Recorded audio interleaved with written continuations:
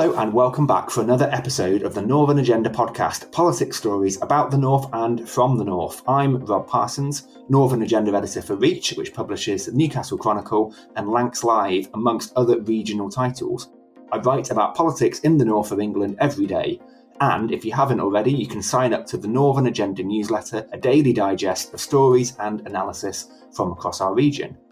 This week, I've been talking to Richard Holden, the Conservative MP for North West Durham, but also Roads Minister, so is ideally placed to tell us what the government is doing to ensure a thriving system of local buses in the north.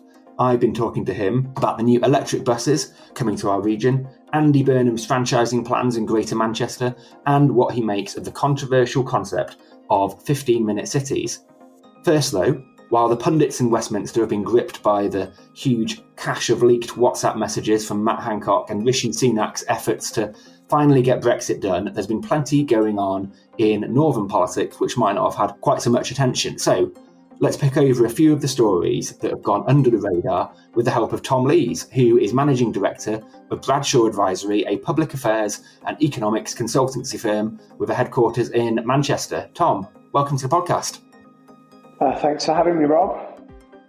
Very nice to have you on. Now, there's a few stories that we've been discussing that we could talk about. The first one is one that we've done quite a lot on in the Northern Agenda, and it takes us to Teesside and concerns something called mayoral development corporations. Now, what are they? People might be wondering. They're new bodies created with the specific intention of regenerating specific areas of the country which are in need of attention. They have a wide range of powers to acquire and develop land, and they already exist in places like Stockport in Greater Manchester and Redcar on Teesside. Middlesbrough is an area which I think definitely needs some help regenerating its town centre.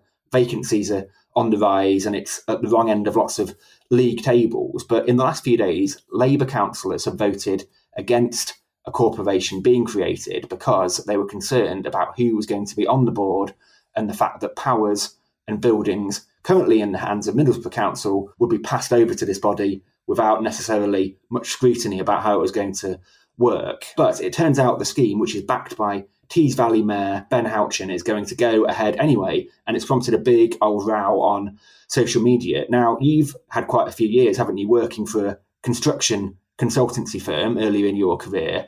I'm interested in what you think about this whole story. Do you think areas like Middlesbrough need extra help regenerating their town centres? Is this the right way to go about it? I think there's lots of areas in the north that need extra help regenerating town centres because patterns and shopping habits have changed over the last couple of decades. We've had the impact of the pandemic, online shopping, Amazon. How people choose to spend their money has changed quite radically. And there's a long list of towns and small cities around the UK and in the north that need extra help getting there. You said that mayoral development corporations are new. They're not especially new, actually. They've been around for over a decade. One was designated around the Olympic Park in London in 2012. There's one in Stockport. There's quite a few all around the country, so they're not a really new thing. Do I think that they're a silver bullet to transform places? No. Do I think that they can be one useful tool to try and help towns get back on their feet, develop a clear, coherent offer and attract investment in? Yes. But they're part of a package of different ideas and different interventions. I think in Tees Valley, I'm not quite sure what happened up there. When you look at the vote that took place that you mentioned, I think it was only about 50% turnout of councillors. Which seems strange because it's such a big issue, isn't it? And only a relatively small number of councillors decided to vote on it. I haven't quite worked out why that's happened. So I'm not sure whether that was, I've seen some reports saying it was a scheduling issue because it was done on a Friday evening in half term, so people were on holiday. But I'm not quite sure what happened. But this is, there's been consultations on creating a development corporation up there for quite a few months. It's not a new idea, so it shouldn't be a surprise to people. And you never, in different areas of the country, you get cross-party support generally for these development corporations. You have some over on this side of the Pennines, around Greater Manchester, which have Labour leadership and are sort of initiated by Andy Burnham. And then obviously you've got the one in Tees that's trying to be initiated by Ben Houchen, the Conservative. And normally you get a lot more cross-party support. So I'm not sure whether it's being driven by party politics issues and thinking that it could be a good hill to try and have a fight on. But normally when you set up these corporations, you create a board. You usually have the leaders or mayors of different constituent authorities on them, as well as business leaders. And so the local authorities are usually represented in some way on them, just like combined authorities have representations from local leaders and other constituent parts. So I'm not quite sure what's going on. But to me, development corporations, as I said, are a useful tool that can be used. I'm not quite sure what's driving the objections.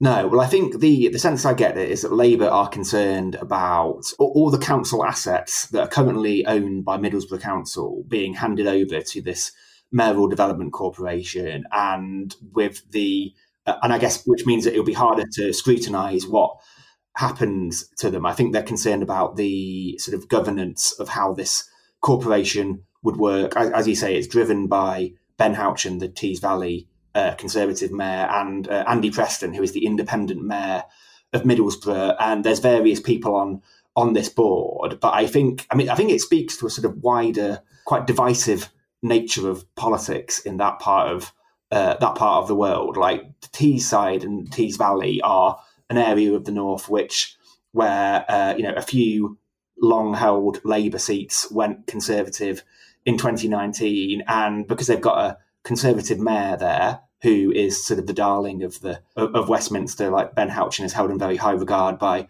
the Conservative government. Like, I think what he does is it has a higher profile, and I think the stakes are quite high there, because as Ben Houchen has said to us in on this podcast before, the Tees Valley is probably one of the few places where you could actually show tangible evidence of levelling up happening. And so if levelling up isn't succeeding on Teesside, it's perhaps not succeeding anywhere, which I guess is why the arguments about the success of particular schemes there are so much more heightened than they are in other parts of the country. Yeah, I think Ben Houchen's definitely sort of a government poster boy for the levelling up cause, which obviously then makes you a target for the opposition.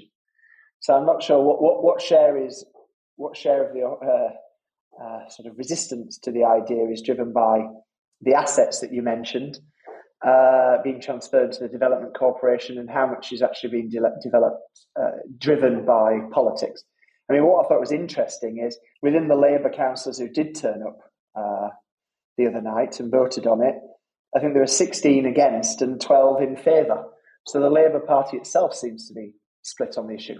And the transfer of assets is sometimes you've got to come together for the greater good of an area, and by packaging assets from individual sites together as part of a larger offering to the private sector or a larger offering for transformation, you can have a higher impact. Yeah, well, I guess we will see how that one develops. Another story that caught my eye this week concerns Lee Anderson. So he is the MP for Ashfield in North Nottinghamshire, which is not technically the north. I think we would agree, but it's a sort of ex-mining area that has quite a lot in common with large parts of the north. And Lee Anderson is deputy chairman of the Conservative Party, and he has made headlines for his views on things like the death penalty, taking the knee, sort of cultural hot button topics. And he's been at it again this week. He's organised a Westminster Hall debate in which he was talking about food poverty and tackling that. And he was basically claiming that people are abusing food banks and using them as a weekly shop, and that essentially there's a lot of people using food banks who don't really need to use them, and that back in his day when he was growing up in the 1970s in Nottinghamshire, his dad had an allotment, and if they needed food they would just go to the allotment, and why don't people just do something similar to that, which, as you can imagine, prompted quite a lot of opposition from MPs, the likes of Ian Byrne in Liverpool. What do you think of Lee Anderson as a politician? I think he's certainly a character. One of the things the public complains about is politicians also dull and boring and similar. But he's definitely a character. He's definitely got some personality about him. And he definitely knows how to grab a headline. On this issue that he's talked about, I actually suspect most of the public would probably have some sympathy with what he said. I think that, obviously there are lots of people who are struggling, genuinely struggling to make ends meet and really need to rely on food banks. But with any system that you have set up, there will be a proportion of people who abuse it and take advantage of it. It's how you, and obviously it's hard to discern the balance between the two. I think one of the things that I've sort of observed and thought about is that over the last few decades in particular, what people see as essentials to their life and essential to their daily living has changed a lot. So when Lee's talking about how he was growing up and his dad's allotment and all that kind of thing, nowadays people consider it's essential to have a mobile phone. It's essential to have broadband and internet access. Some people nowadays consider it essential to have Netflix subscription. So there's a lot more choice in terms of how people can spend their money. There's also a shift in terms of what people judge as being essential. And there's a lot more that people can, to live a sort of fully integrated life in part of society that they feel they need to have. So I suspect a lot of people would have some sympathy with that, though. I always remember my own neighbours growing up in Halifax with their allotment in their garden that they'd had since World War II. They were late in their 90s, and they would often moan in similar ways about how they used to make ends meet better and repair things, make do, second hand, and I think part of that potentially is around financial education in schools, because Martin Lewis, the money saving expert, he's done endless campaigning on financial education and literacy in schools, but generally across the piece, there's quite poor education in terms of budgeting, how to actually, different savings products, how to actually run your financial affairs. So perhaps that's a gap that needs filling and could help with some of these issues. Because proportionally, people today are spending far less on food than they were 100 years ago. Used to take up a far larger share of people's incomes than today. Does that not just reflect the way society has changed? Like you mentioned, broadband as something that people now deem to be essential. I mean, surely that is valid that people consider broadband to be essential these days. It's not like a luxury item, really, is it anymore? Because of the way that we live our lives these days. No, I agree with you. But the point I was sort of trying to make is that there are some extra essential items that are perhaps putting pressure on budgets of households. That means that it's harder to directly to compare to the back in my day kind of argument that Lee's putting forward. No, sure, I understand that. Now, I mean, it's interesting with the stuff that he's talking about and the kind of topics that he has been in the headlines for discussing. I guess you could describe them as sort of culture wars kind of issues. It's not economics or sort of policy driven stuff. A lot of it, and it seems to me that we're hearing quite a lot of this now from Northern Conservative MPs or Conservative MPs in general. We had Nick Fletcher on the podcast the other day talking about 15-minute cities and his concerns that measures to cut traffic were attacking our freedoms. And Scott Benton, he's the Blackpool South MP, complaining that a local fire and rescue service was didn't want to describe people as firemen anymore. It had to be firefighters, which again prompted a bit of a reaction. I mean, you follow the polls quite closely with Bradshaw Advisory. Are we going to be hearing a lot more of this kind of culture war stuff in the next 18 months in the run up to the next election? I mean, in politics, you talk about wedge issues, right? Is the US lingo for things. Certain issues you pick that divide people.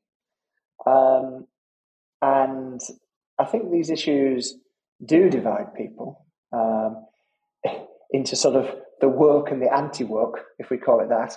But I'm not sure how strongly it really resonates in terms of people's everyday lives and everyday voting sort of practices. I mean, when you've got Russia invading Ukraine, China likely to become, overtake the US in the next decade or so in terms of economic size.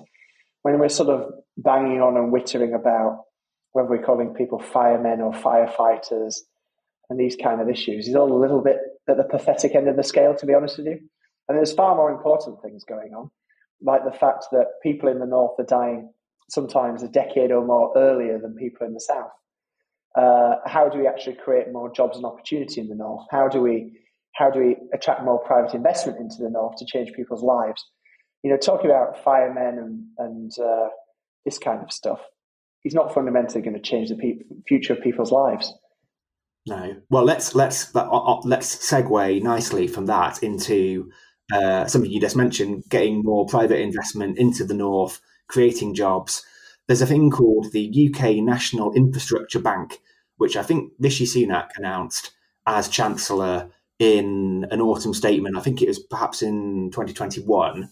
And the idea is that it will invest private sector finance into projects that help meet the government's climate targets and levelling up commitment to tackle regional inequality. And crucially, its headquarters is in Leeds. You've been following it quite closely, sort of how it's been getting on since then. What's currently going on with the UK Infrastructure Bank? I mean, it's they've just cut the ribbon on a new office in Leeds, which is a good thing. Leeds in particular seems to be getting more of a concentration of these types of quasi-government bodies going there.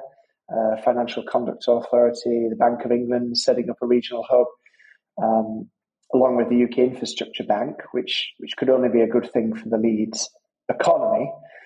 In terms of the bank itself, one of the main issues that when you speak to investors and businesses and local authorities around the UK is access to finance and access to capital. So the premise of the bank, is absolutely right. £22 billion to spend taxpayers' money trying to get projects over the line and fund projects that would be hard to get funding from the private sector for.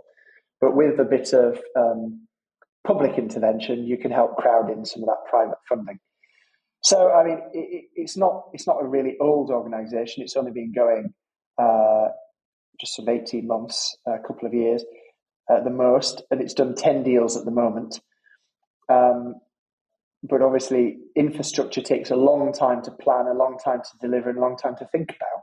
So I suppose the real test is what it does over the next 5 to 10 years, not what it does over its first 1 to 2 years.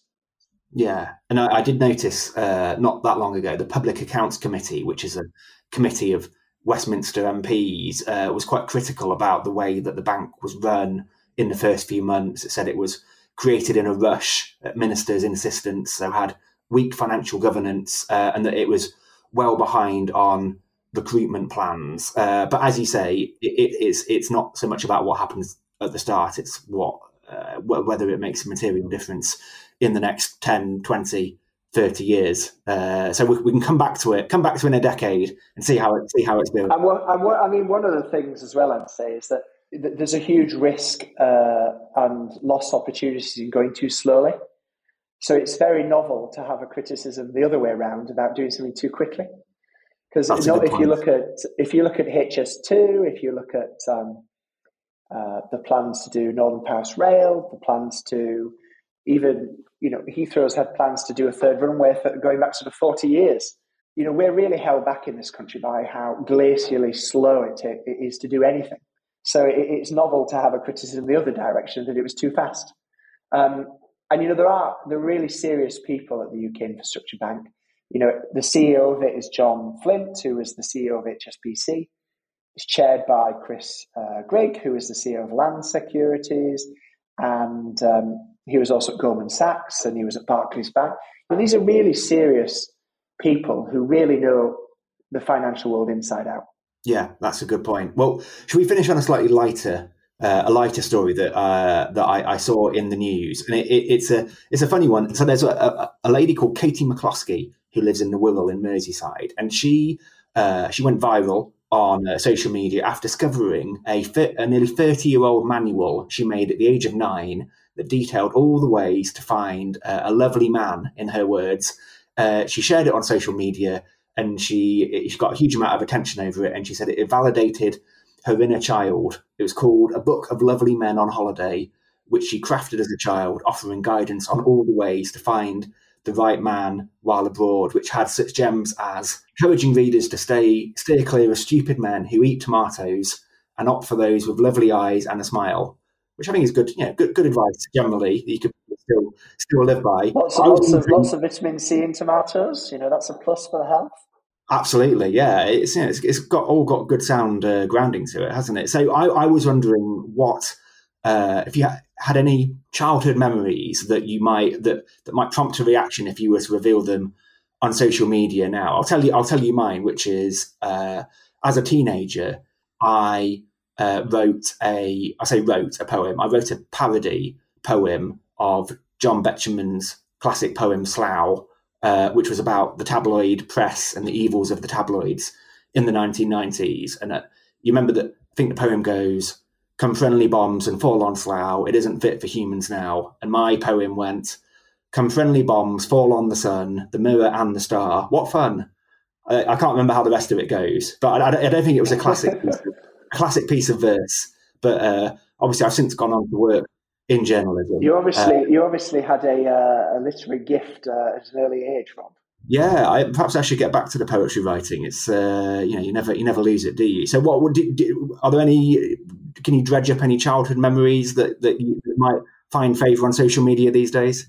I don't know whether it would find favour or criticism. One of the really strong childhood memories I have is I had a pet hamster. I was probably 7 or 8. I think it was the first proper pet I had. And it was called Sarah, a sort of unusual name for a hamster, I think. And it was Christmas time, the snow was falling, the tree was up. I think we'd gone out for a family Christmas meal. And driving back, came back to my room where the hamster lived, and it was stone cold dead as a dodo. Oh, no. And I was very upset by this, as you might imagine. So never having gone through the sort of grieving process before, I thought, well, what do you do when somebody dies? So I made my parents design a sort of order of service. We developed a coffin out of an old shoebox, and we had it in the pouring sort of sleet and rain in our garden. We dug a grave for Paul Sarah, and my dad conducted a dignified service to lay the special hamster to rest. So that's one of the things that stands out in my memory. I could see if that were to happen now and someone put it on social media, I could see local websites picking that up as a story. I think that would touch. I think they will probably have a photo of me looking very sad with the coffin. I can imagine. Exactly, that's exactly what you'd have. I think that would go well. I can imagine. Well, thank you, Tom Lees, for that heartfelt memory from your childhood. And now let's listen to our main guest today, Richard Holden.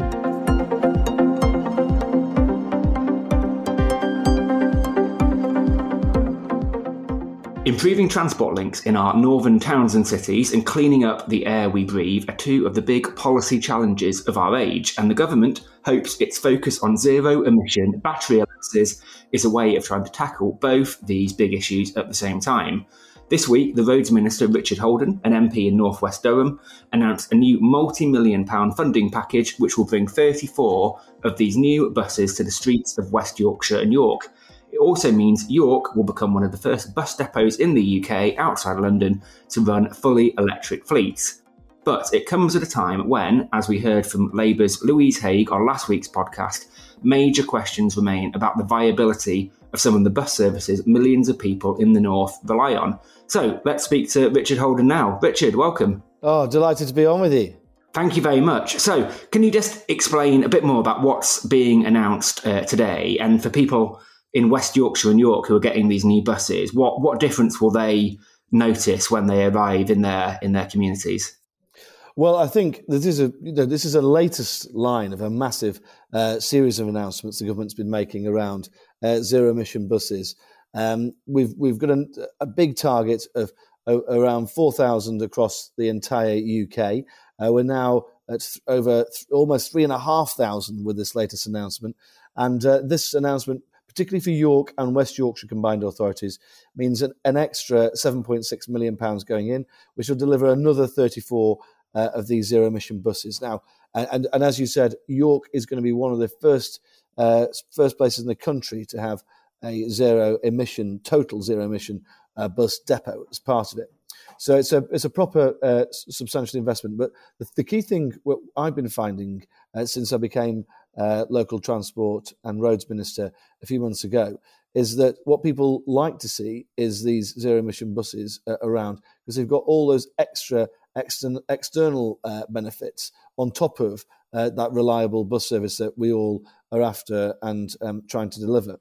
And some of those are basically the journeys are quieter and smoother, which is great. And that's largely because of the acceleration and the braking on the buses. We've all been on those old buses which used to judder to a stop or used to throw you back as they accelerated. The journeys are better. And that actually also improves things like the insurance, actually, and lowers the cost for the operators as well. In terms of maintenance, they're on the road more often because they have fewer moving parts due to the nature of the batteries, which means that you can actually reduce maintenance costs for them as well over the long term, but also increasing reliability for bus service users, which I know has been driving people absolutely bananas in my constituency and across the country over the last few years.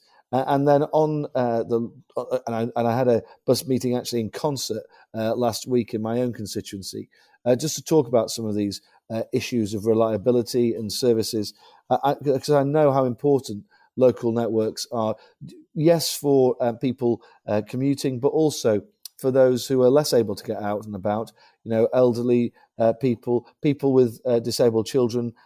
These are absolutely vital local services. So I'm hoping with these new buses, which should be cleaner, more efficient, less on the maintenance, more reliable on one side, plus the fact that obviously with the environmental benefits that they have, particularly for those sort of towns and cities, they should really help encourage people to get back onto the network as well. That's interesting. So obviously it's First Bus, isn't it, who are going to be the recipients of this investment. And obviously it's interesting that it's them getting it, because there are, across the north, looking at the different patches that I cover, there are different communities that are worried that the company First Bus is going to be cutting vital services. I think there's a deadline later this week to announce sort of what they're doing. And just in Leeds, for example, it's being reported that 6 routes are going to be axed in the coming days. There's, wider concern about services disappearing. I mean, are you expecting lots of bus operators like First to cut routes in the way that is apparently happening in Leeds? Is that a widespread thing that you are expecting to see? Well, look, I hope not. I mean, we've provided so much extra support, over £2 billion since the start of the pandemic for bus networks across the country. And then since the start of the year, the other thing we've been doing, in addition to that bus recovery grant money, which is now extended to the end of June, and we've also been providing the Get Around for £2 bus fare, which is also there to try and help drive ridership. Now, in some parts of the country, we've seen ridership really decline, particularly amongst older groups. And what I would say to all of your podcast listeners is, please, one of the things that we need to do is just reassure people that getting out and about on a bus is not only safe, but it's got so many external benefits, like people being able to see friends and family, tackling loneliness, issues like that. There's a major benefit for town centres as well. So really want to encourage people to get back on the bus network. Yes, which is why we're trying to do that with the paid passengers with the get around for £2 scheme, but also more broadly on the with trying to get those people who already have free bus passes just to use them more as well. So because it's only with people using the routes in the long term that we can provide, we can ensure that they're provided. I don't want to be providing taxpayer subsidy for empty buses driving around the country. What I want to see is a thriving bus network with people using them, people on them. We've obviously had to provide a lot of support during the pandemic, and then since then in that bus recovery grants, and there's another £80 million or so going in over the next 3 months as well. So I hope that that the bus companies won't be cutting services, because we are providing that cash support from central government to them in order to deliver services that people want. And how much longer do you think you can continue to sort of pump taxpayer money in to sort of keep some of these services afloat? Because as you say, you've got the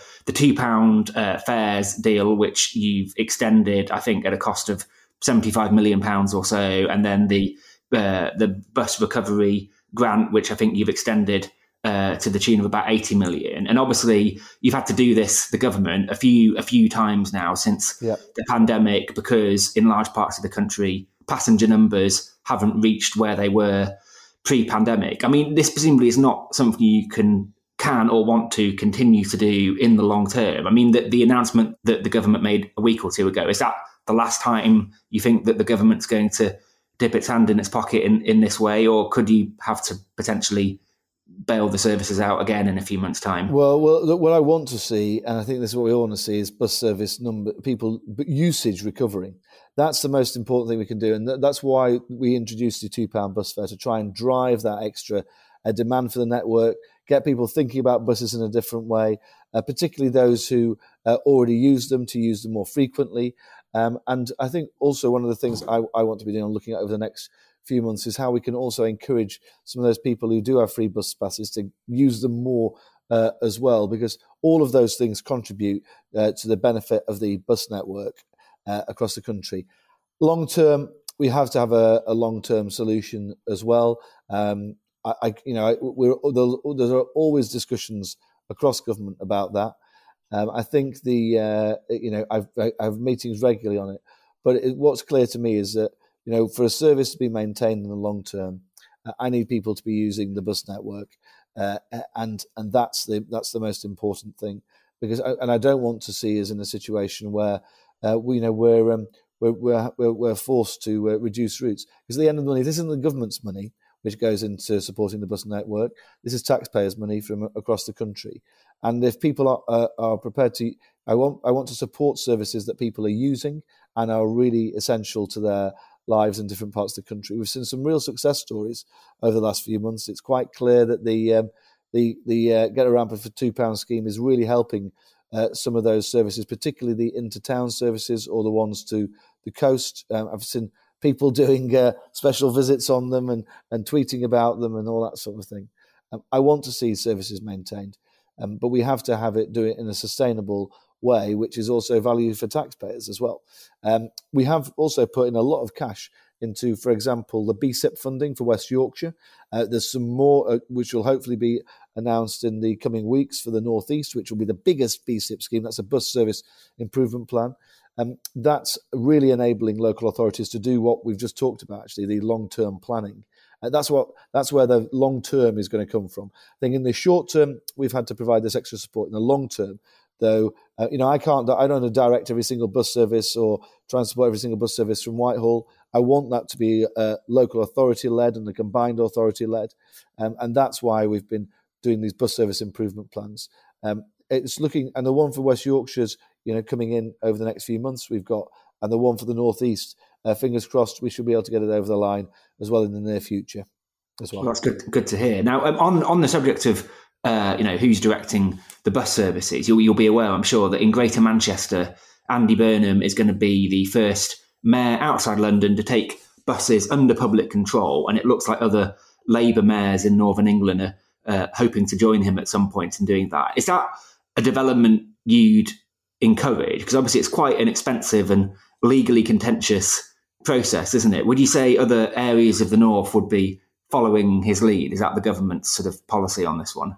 Well, I think it's what we've done is established you can either go two options. One is the franchising system, and the other is the enhanced partnership. And I think what we can all agree on is that the fact that the network to date has not been responsive enough or listened to local people's needs enough, and that's why I want to get that better tie-in between local authorities and the bus operators across the country. That's what enhanced partnerships are designed to do. Now, if people want to go a stage further, that's totally up to them with the franchising arrangements. What that means is that really the local authority, although it basically will get private operators to run the routes, they will have control of the fares and the fare box. Now, for local taxpayers, that's got ups. There are two sides to the coin on that one. One is that it means that local taxpayers will bear the fare box risk, which is not an insubstantial thing to do for local authorities and for the combined authorities. On the other side, it means that they have much more control over where the services operate. But it does put a lot of it. So it's for some areas it might be the right thing to do. For other areas it might not be. But I want to give that control and that democratic accountability of those decisions to local people, which is why we've put forward the schemes in the northeast. BSIP, they're looking at doing an enhanced partnership model where there will be more control from the local authority, but without taking that fare box risk. Greater Manchester and Merseyside looking at a different model. So it's going to be horses for courses. But what I want to do, really, it doesn't really matter the model to me. I just want bus services there for people when they need them.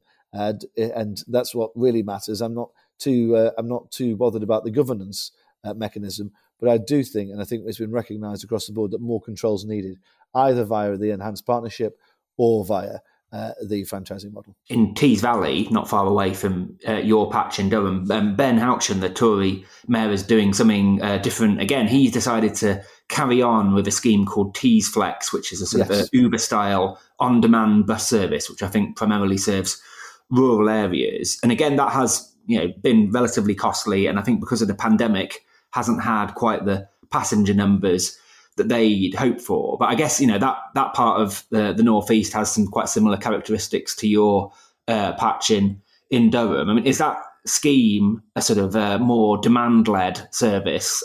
Is that potentially a blueprint for other sort of more rural areas like yours in Durham?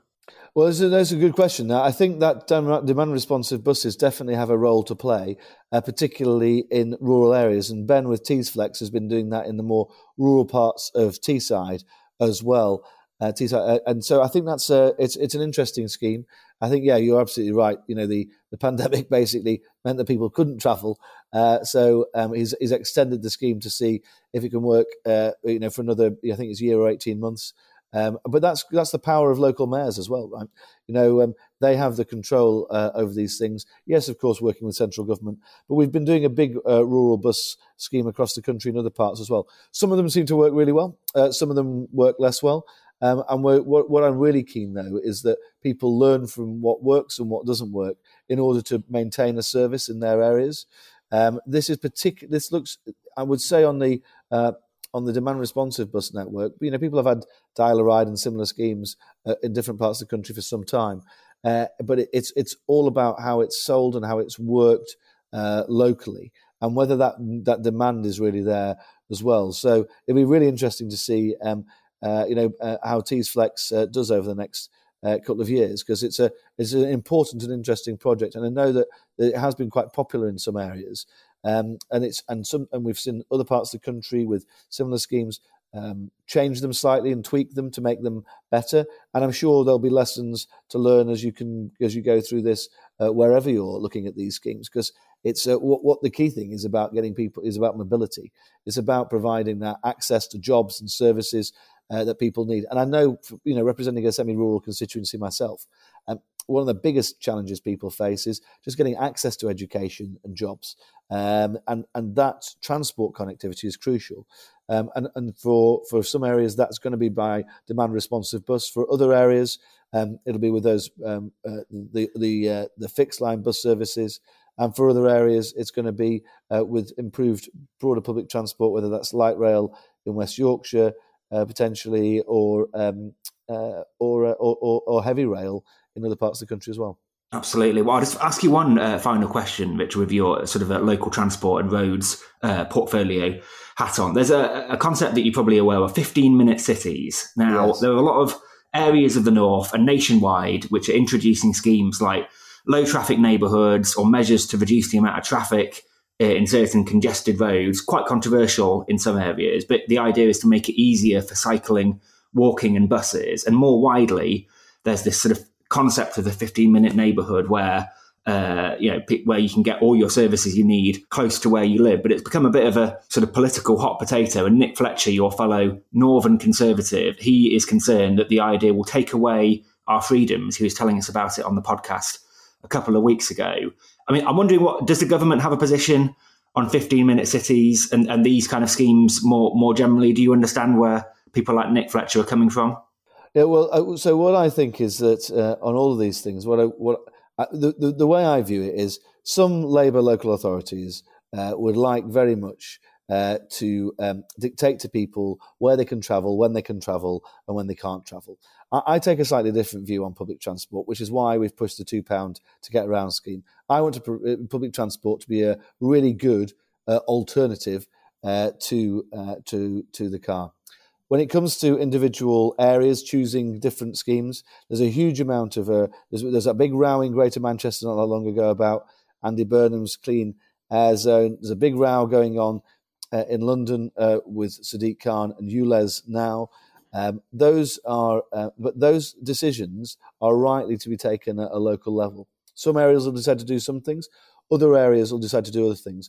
But my view is that what I don't want to see is traffic congestion anywhere. What I don't want to do is go down the route that Labour have in Wales and try and ban all new road building. I don't think that works. I don't think it's actually environmentally friendly to have people stuck in traffic jams either. But I think it's right that we provide that proper public transport alternative. I don't want to dictate to people exactly how long they should be able to move outside their house. I live in a rural area where my nearest supermarket is more than a 15-minute drive away from rural Weardale. So I think we need to be sensible about this, but it's really up to local areas. And those local areas are rightly democratically accountable for the decisions they make. And if they go against the interests of local people, trying to pursue their own ideological agendas against what the local communities want, then they'll be held democratically accountable for those as well. It's horses for courses. I think it's right that we give local people a chance to decide what they want in their areas, and that their local representatives are accountable for those decisions. Richard Holden, thank you very much. Thank you. Thank you for listening to the Northern Agenda podcast. And don't forget, you can subscribe to our daily newsletter at thenorthernagenda.co.uk. It's more important than ever for Northern voices to be heard. The Northern Agenda is a laudable production for Reach. It's presented by me, Rob Parsons, and it's produced by Daniel J. McLaughlin. If you enjoyed this episode, please subscribe to The Northern Agenda wherever you listen to your podcasts, including Apple and Spotify. Also, check out the other laudable podcasts. See you next week. Bye-bye.